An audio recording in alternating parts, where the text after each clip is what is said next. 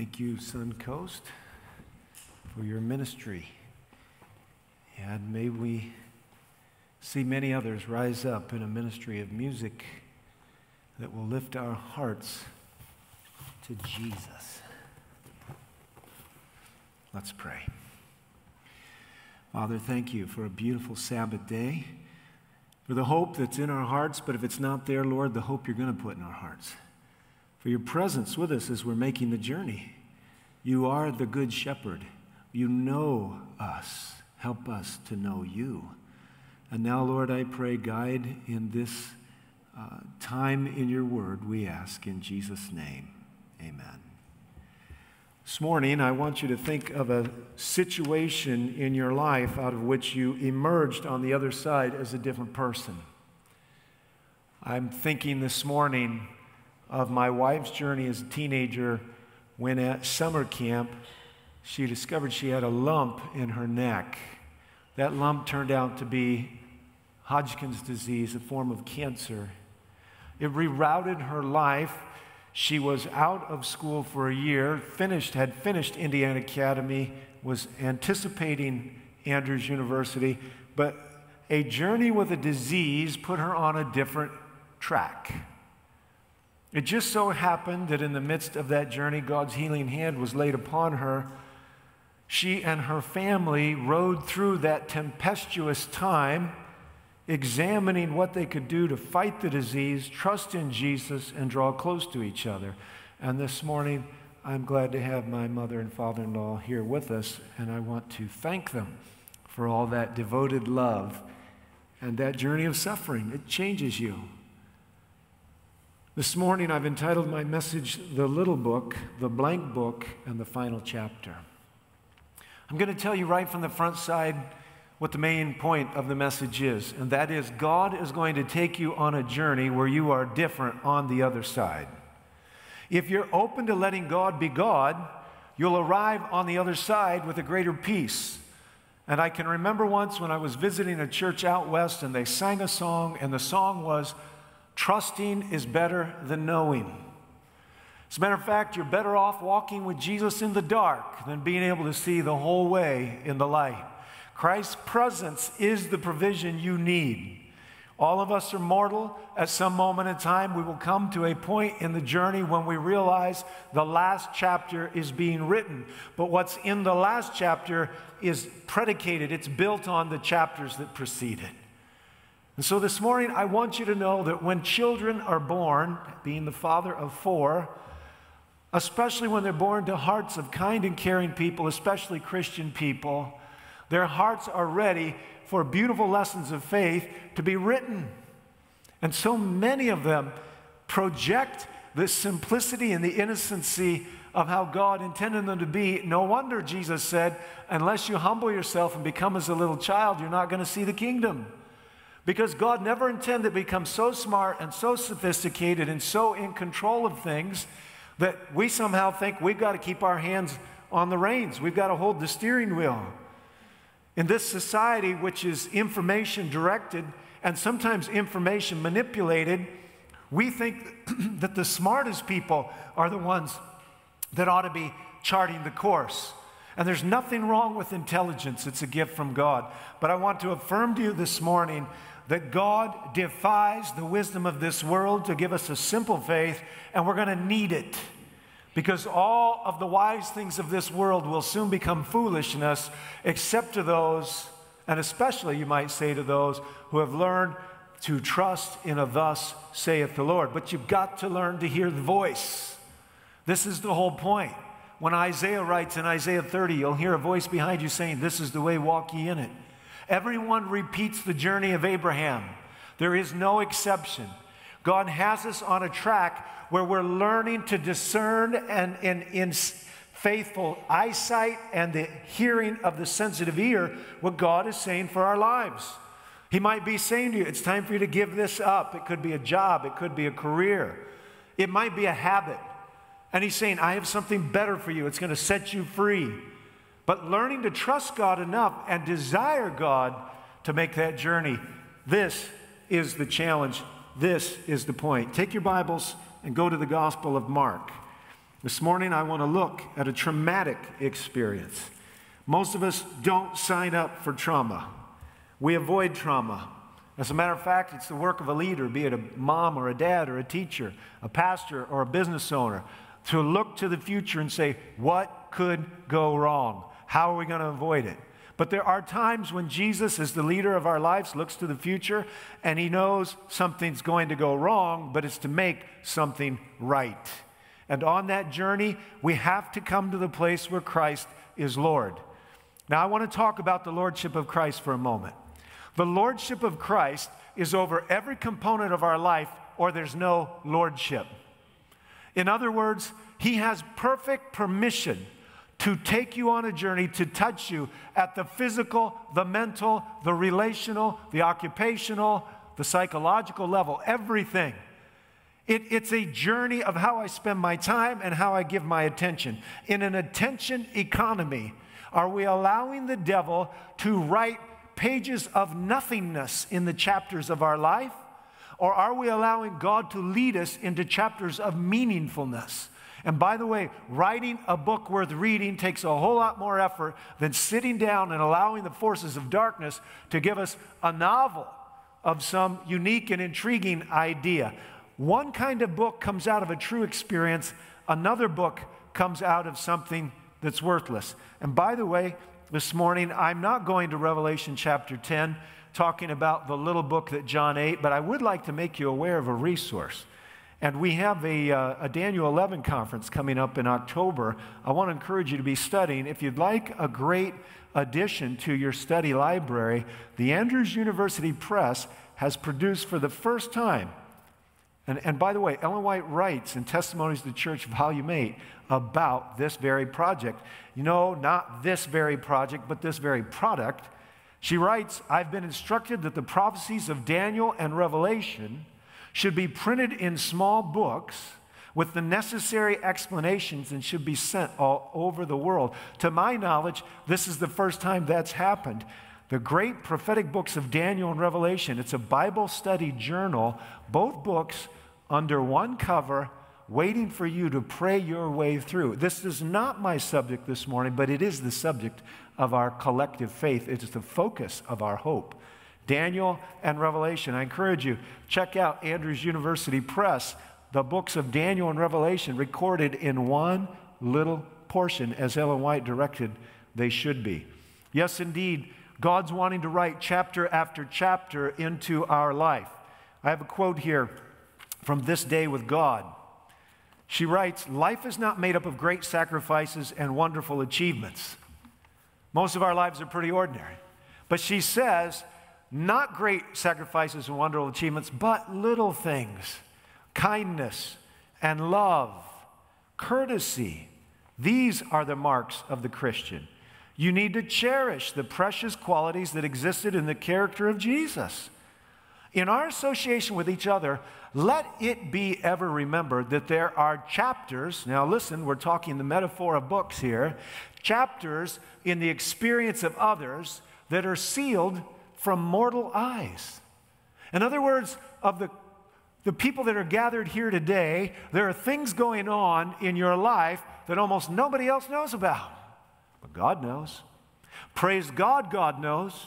We have a high priest who's not untouched by our infirmities, but he's in heaven and he ever lives to make intercession. He took all the collective experience of humanity in the intense level of being the God-man, and with the focus of hell narrowed in on him like a laser beam, and he experienced in the intensity of his leadership of the human race all of the things at a higher level that we've ever experienced.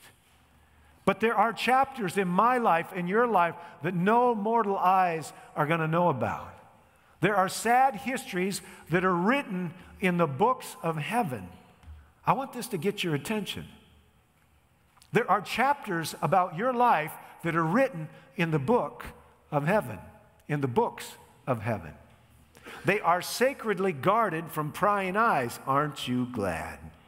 There stand registered long, hard battles with trying circumstances arising in the very homes that day by day sap the courage and the faith and the confidence until it appears that manhood itself seems ready to fall to ruins. But Jesus knows it all, and he never forgets. To such, words of kindness and affection are welcome as the smiles of angels. Now, if you were in a hard experience, and in the middle of your darkest hour, an angel showed up and he shared a smile with you, it would represent the favor of heaven. But what the writer is telling us is that written in the chapters of your life in a book in heaven are things that only God understands. And while we don't understand them and we don't know them, words of kindness and affection which we can give to each other are like the smile of an angel.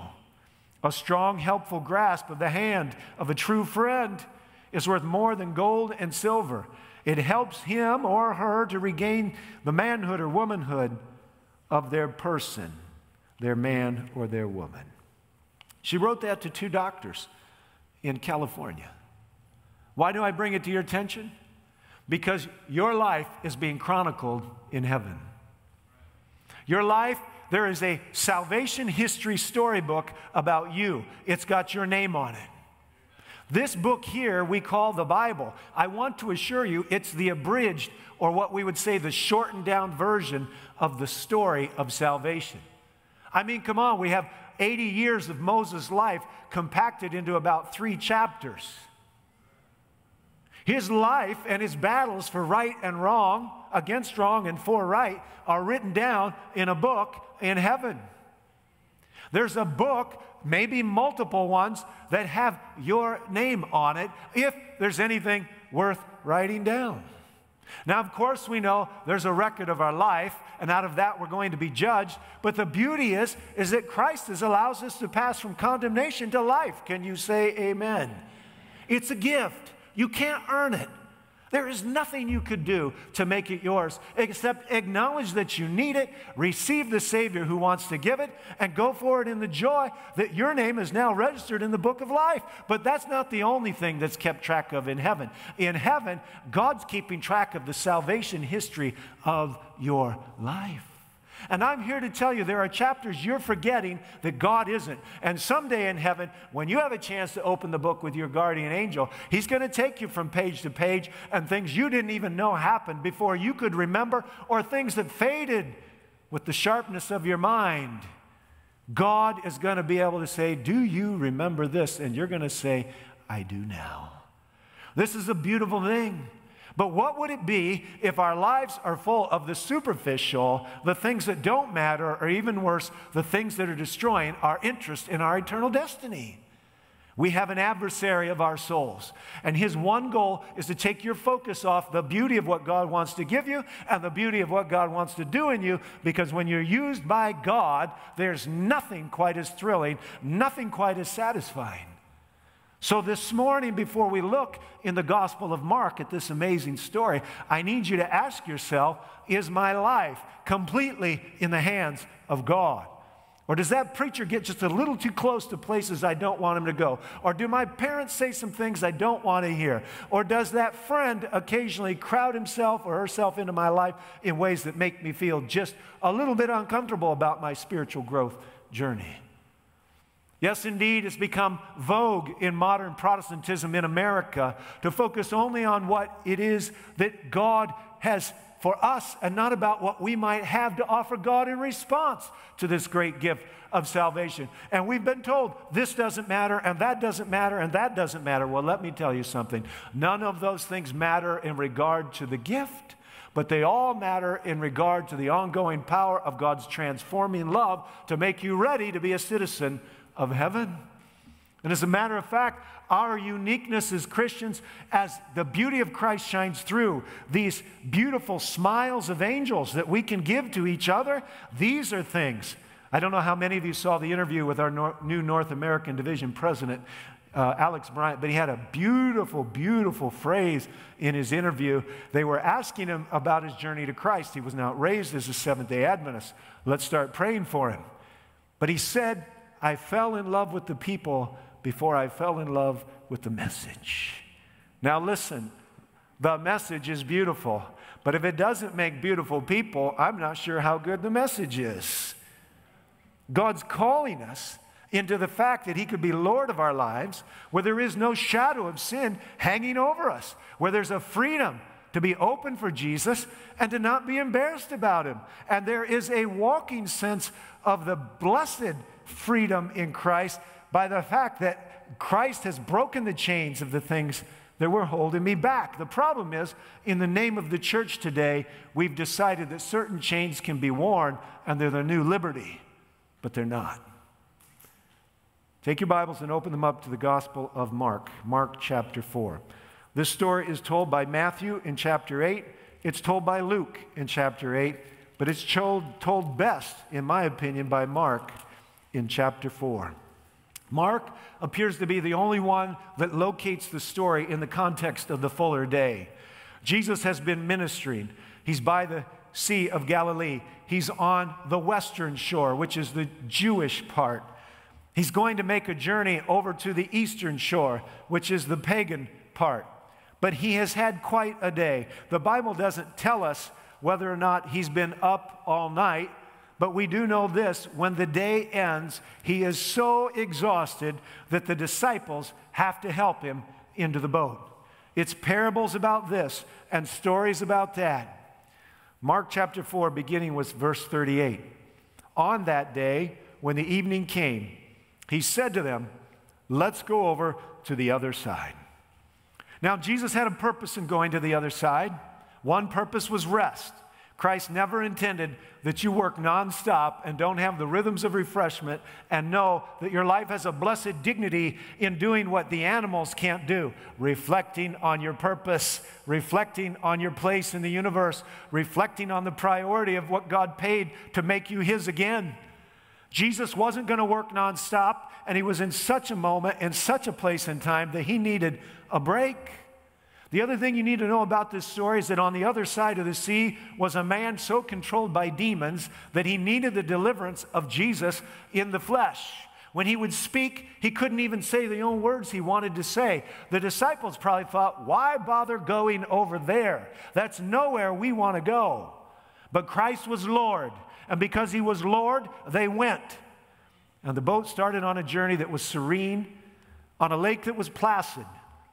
We might call it a journey of a beautiful sunset, and yet it was going to turn into something completely different. Let us go to the other side. I want to ask you, friends, you're listening today. For some reason, God brought you. I didn't call one of you up and invite you to be here.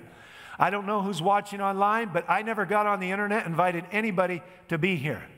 So that means by God's appointment, you're here listening today. What's the point?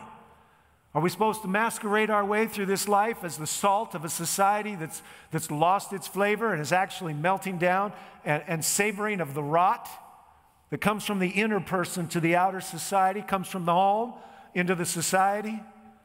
Is God Lord of all things? If he called you here today, did he call you to make any decisions to leave from here and go to there, to stop doing this and start doing that, to start doing this and stop doing that? Indeed, you're here by God's appointment this morning because God is calling you on a journey, and on the way, he wants to show himself beautiful, strong, and present. So leaving the crowd, there's one of the points. They took him along with them in the boat just as he was, and there were other boats with him. Well, we know what Jesus did. The next verse makes it very clear. Jesus found himself laying down in the boat. As a matter of fact, Jesus couldn't hardly let his head hit the cushion until he was gone. No big deal. It's a beautiful Galilean evening. They're moving across the lake with the gentle breezes of the evening. The sun is setting, but then this terrible thing happens. Out of those gorges, those ravines on the east side of the Jordan, comes this rapidly developing howling wind. And the Bible in Mark 4 describes the sea as a seismos. In other words, it's as if from down underneath, the waves are being churned up, and it's not long until those calloused hands and those strong forearms and shoulders of the fishermen are saying, it's not going to work this time. We're not going to get to the other shore. And that's when they start calling out for Jesus. It's a fierce gale of wind, it says in verse 37. The waves are breaking over the side of the boat. and it's starting to fill up, and they can't bail as fast as it's coming in, and Jesus is unconcerned, it appears, asleep in the back of the boat. Now, the verbiage in Mark is different than the verbiage recorded in Luke and Matthew. Can you imagine? If I was Matthew, the tax collector, and I was in the boat and they said, row harder, I'd row harder. If I was Nathaniel and I was in the boat and they said, row differently, I'd row differently. Both of these men are not fishermen. But if I was Matthew, and all of a sudden, during a flash of light, I looked into the eyes of Peter, James, or John, who were all fishermen, and I saw terror on their face, I would be more afraid than they were. If you're ever with somebody who knows what they're doing, and you take confidence that they know what they're doing, and then you notice that they know what they're doing, but they don't know what's going on, all of your confidence flees away, and you are more afraid than you were before. And there came a moment in the struggle with the elements when the men who had fought and won before realized they're not going to win tonight. And they say, Jesus, Jesus, where's Jesus? And finally, after all hope is gone, during one of those bolts of lightning, they turn around and they see Jesus asleep on a cushion. This is the only place, this story told in Luke, Mark, and Matthew, that ever tells us that Jesus slept.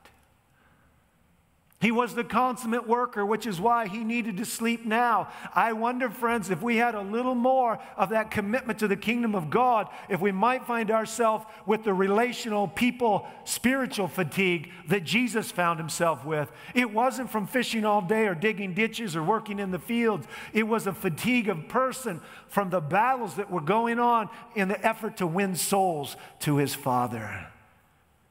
God sometimes is calling us in ways we don't want to go, to places we don't want to be. But unless we make the journey, the chapters of our book will be written with refusal to obey. I can remember Barry Black, the chaplain of the United States Senate, preaching once at the Indiana Academy camp meeting. Of course, making a career of the military, following God's lead to minister in the ranks of our armed servicemen is an important thing. And he made a statement that still sticks in my mind. This sermon's over 20 years old, so it must have made a riveting point. But he said, in the armed forces, the delay of obedience to an order is disobedience. How many of us have been sitting at the Master's table, feasting as it were, Sabbath by Sabbath, receiving blessings, and yet God is saying, I want you to go from there to there. I'm going to go with you. I think a lot of us are afraid that somewhere on the journey, some storm's going to break out in our lives, and it isn't going to turn out very well. There's Jesus asleep. And so they woke him, and this is what they said to him. Teacher, don't you care that we're perishing? Don't you care? Now listen, they've already passed through the realms of fear. It appears that their death warrant is being signed by the wind and the waves. The boat is no longer much of a sanctuary. It's going to become a statue on the bottom of the lake. And they've come to a place where they can actually accuse Jesus of perhaps the most heinous of all sins. To have no interest in them, only interest in his own needs. Don't you care? Don't you care? You know what the word myopic means? You know, up close. You can only see what's up close. Can you imagine the angels watching this little tempest-tossed boat? Can you imagine the angels listening?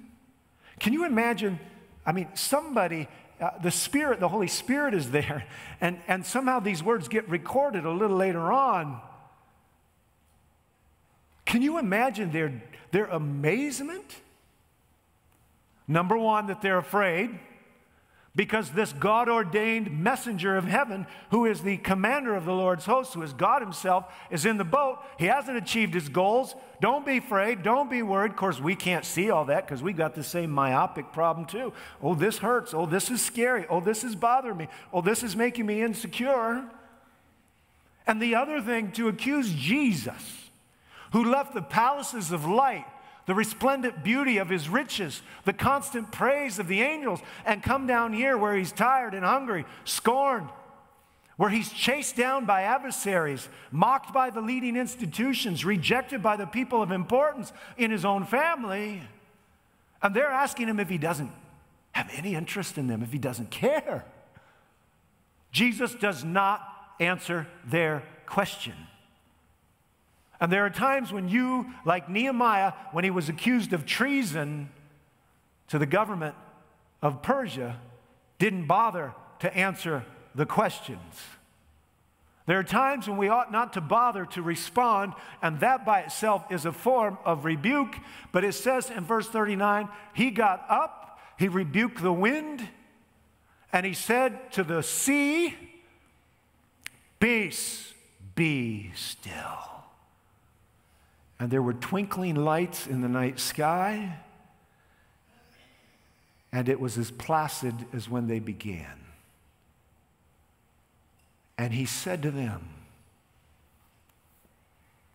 "Why are you afraid? How is it that you still have no faith?"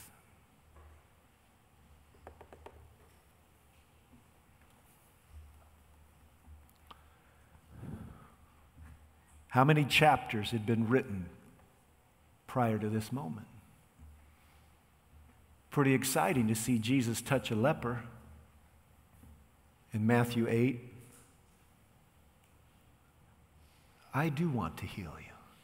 Pretty exciting to watch the lame jump up and dance for joy. Pretty exciting to hear the dumb talking and praising God. Pretty exciting to see people eating miracle food coming, as it were, from spontaneous creation in the hands of Christ. Pretty exciting to watch all this going on. But Jesus is not yet, in the minds of these men, master of the cosmos. He's not yet the one who spoke the world into existence. He's a step up from everybody else.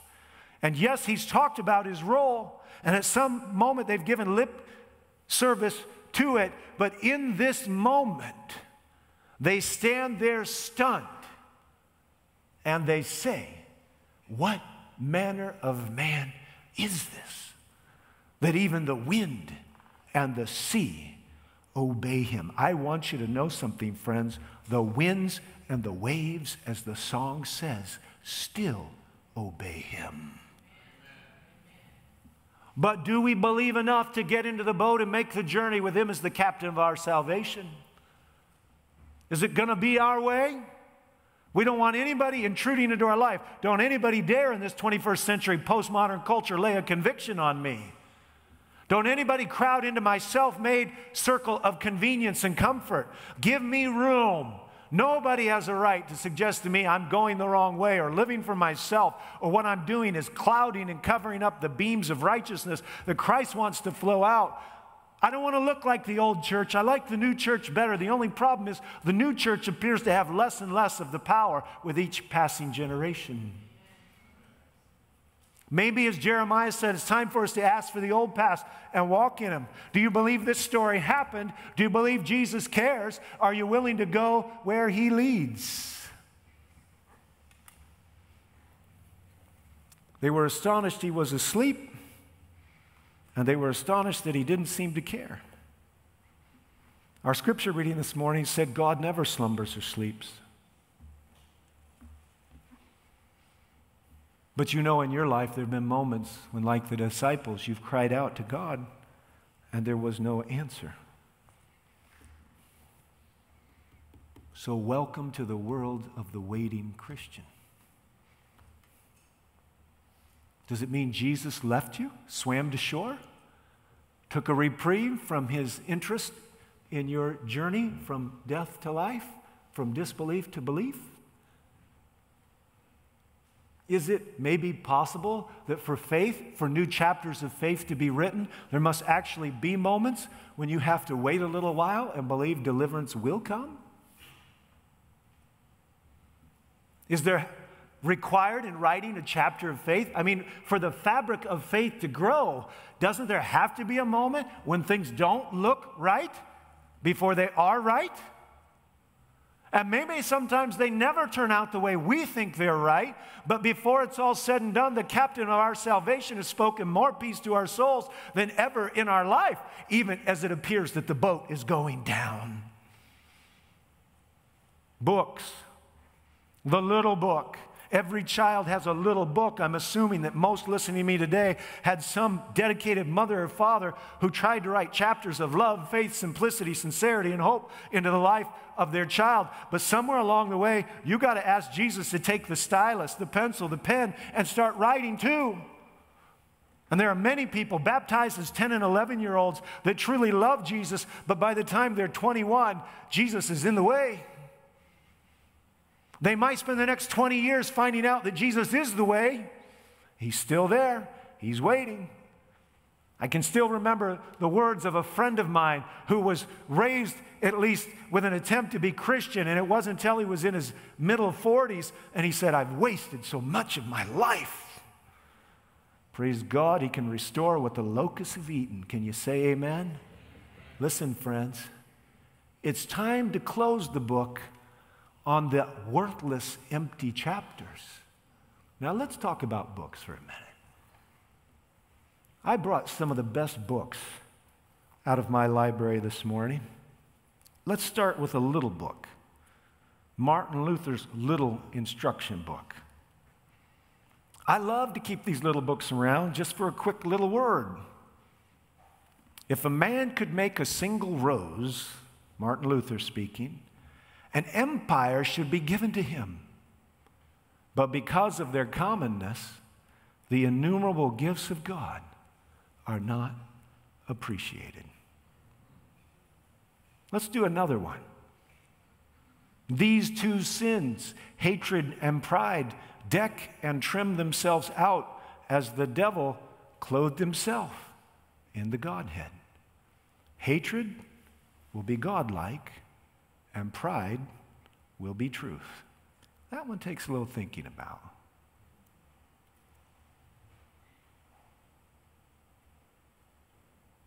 Here's a good one.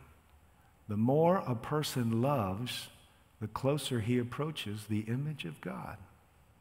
But that's a little book. I could read that in 30 minutes or less. Little books have a place.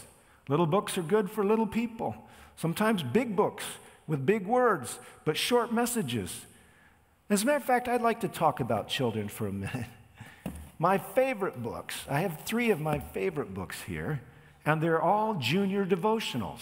And if you had these for your grandchildren or your own children, they would be rich in potential opportunity to grow faith. This one's entitled With God You Win by Robert L. Osmundson, a junior devotional, fantastic.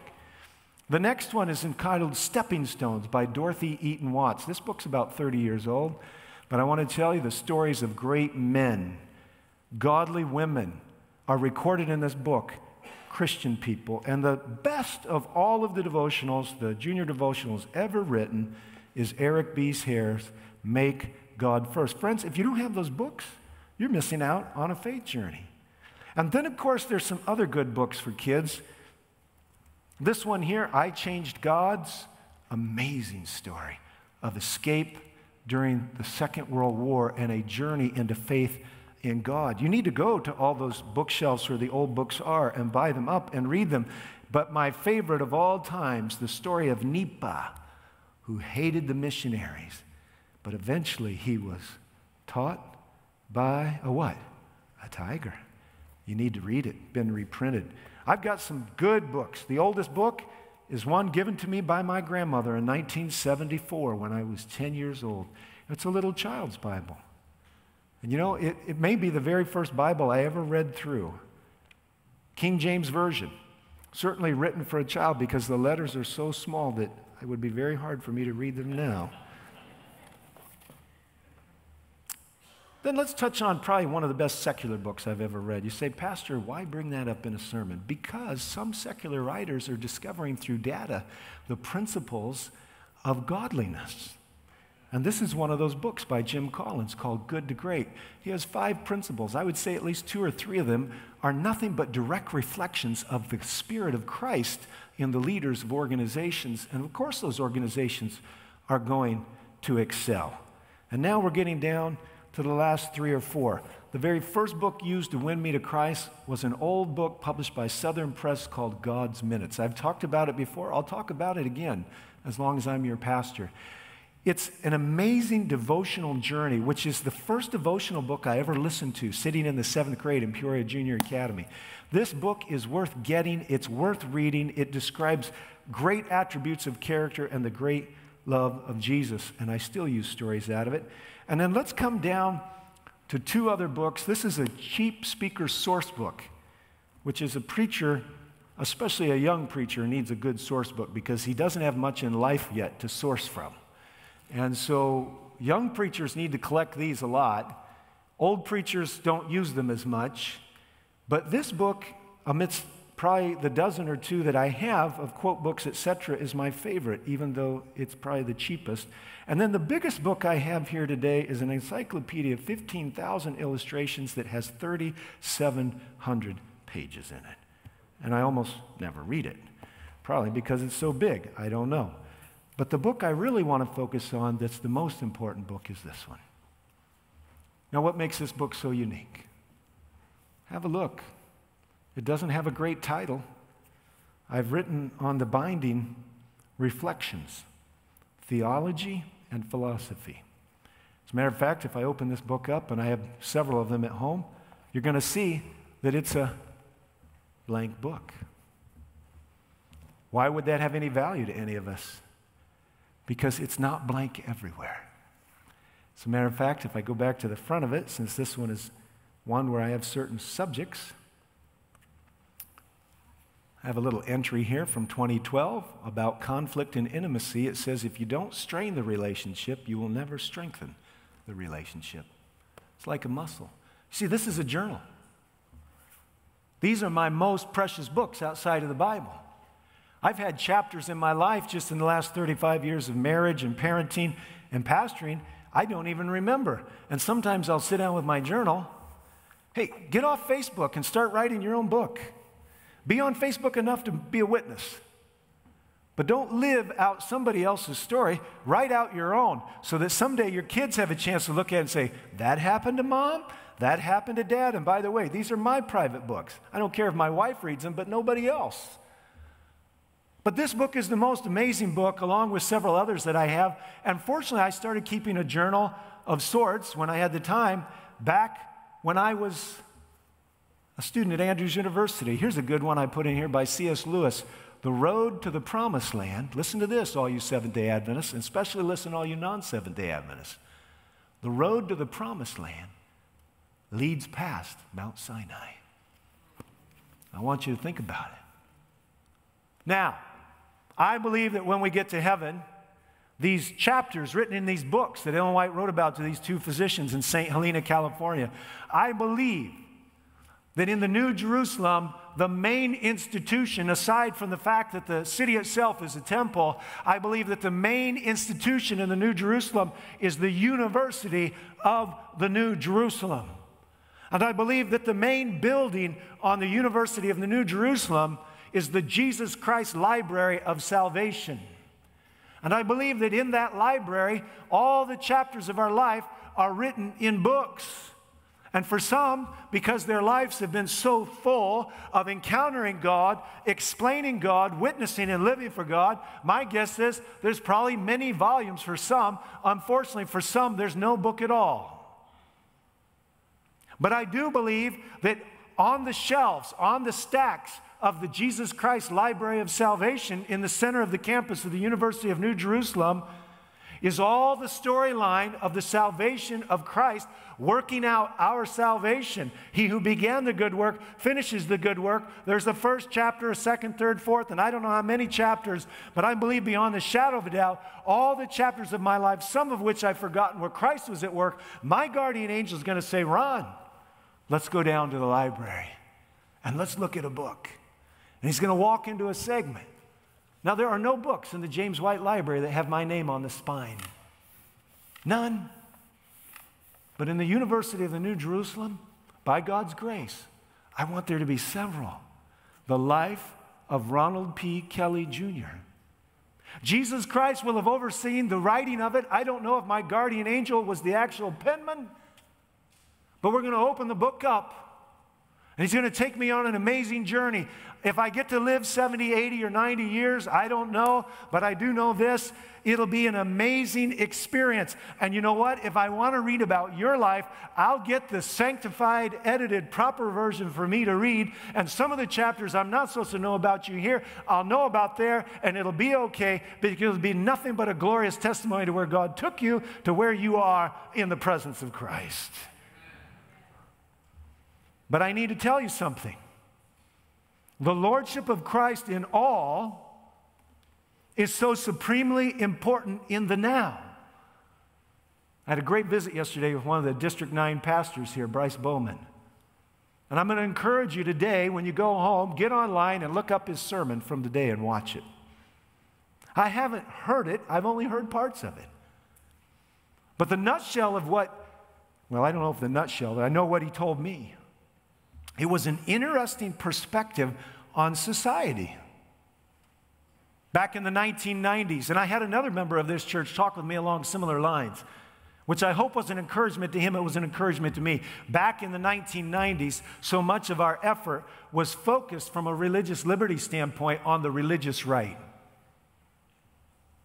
We were afraid that the church was getting pretty cozy with the government, and that the religious right was affecting our society, and it would be the arena, the avenue of persecution for God's people when Sunday laws came and liberty was lost. But you know something? It appears that the secular, liberal, atheistic left has made an end run on our culture in the last 20-some years. And it appears that it's yanked the rug out from underneath our Judeo-Christian values, and the only value now is to be nice enough not to say anything bad about the godless values that some people hold and the way they're impacting homes and thus culture. And it was interesting because in the last 5 years, we've watched the commandments, like the seventh commandment that directs about adultery, and the story out of Genesis that defines the marriage. We've watched those knocked down. And I had somebody this week send me an article about a Massachusetts community that has embraced polyamory, which means be married to as many people as you want to be married to. So, if we've watched the institution of marriage fall, it's got run over by the bus of common culture. And if we sense in this moment any pressing on our rights, our liberties, if we don't sense that the very culture of Christ has been evaporating rapidly from the scene,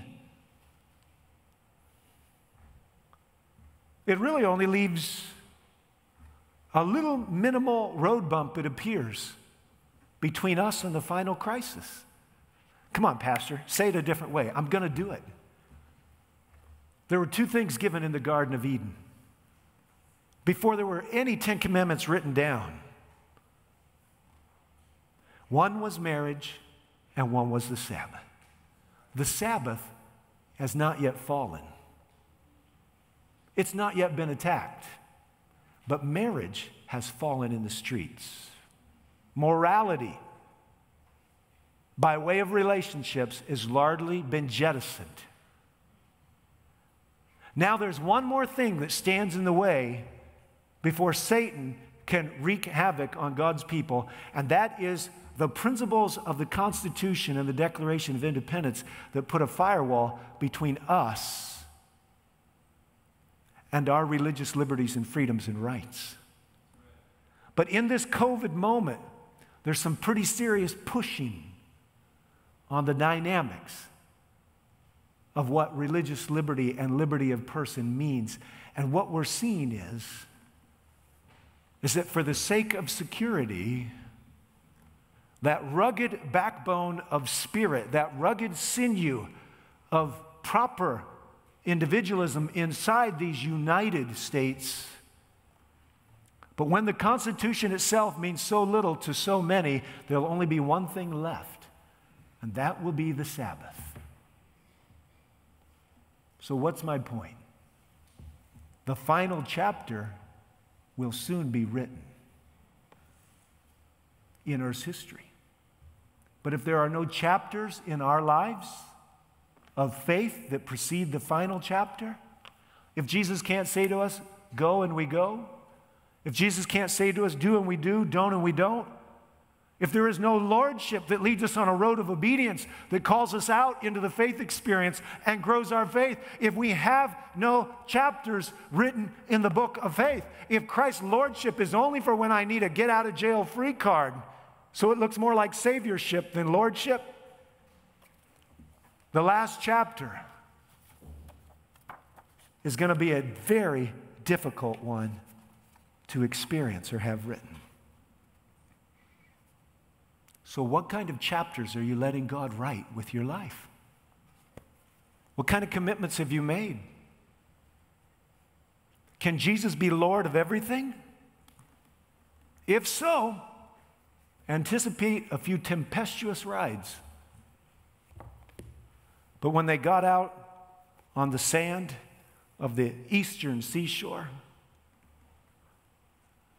they knew Jesus differently than they knew him before the journey started.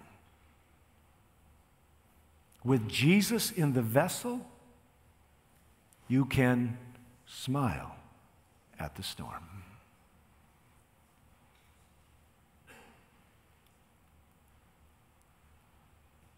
Christ himself wants to write the chapters. He won't stretch you more than you can be stretched. He won't stretch you in perpetuity. He won't hold you in the refining fire longer than you should be held. He's not out to consume you.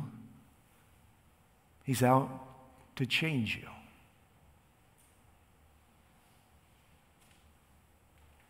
Will you let him? Maybe this afternoon I'll get one of my books out and remind myself of how faithful he's been. I'm going to end with this.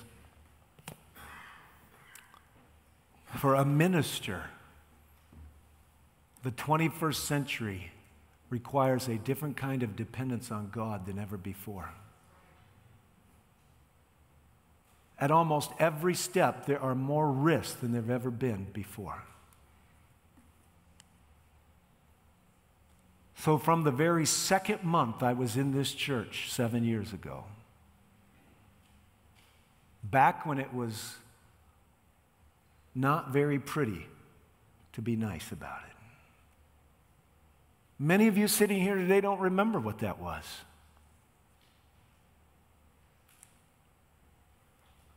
I was standing back here behind this wall listening to Dr. Tom Wilson make an appeal.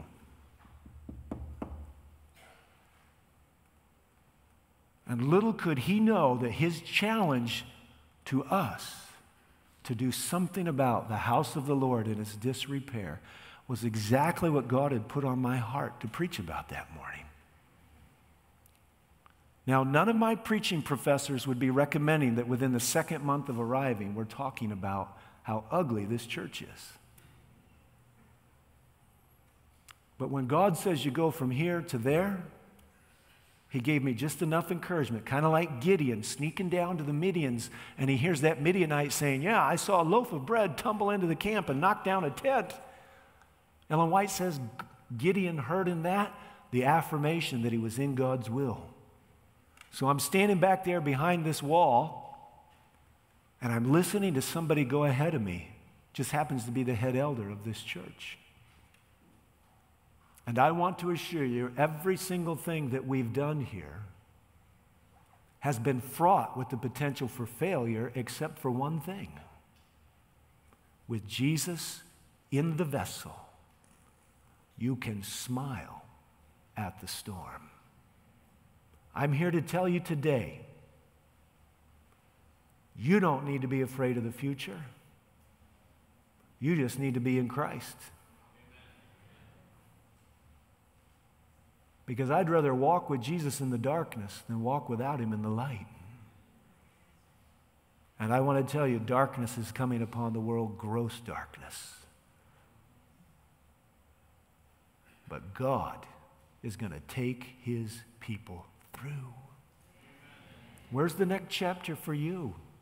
Where is it for me? You don't have enough money to put your kids in church school? Says who? Says the pocketbook. God says, I want them there anyway. You don't have enough money to return tithe? Says who? You don't have enough time to be at the prayer meeting? Says who? You don't have enough time to read your Bible day by day? Says who? You can't break that addiction that you've got? Says who? Jesus says, peace, be still. Amen.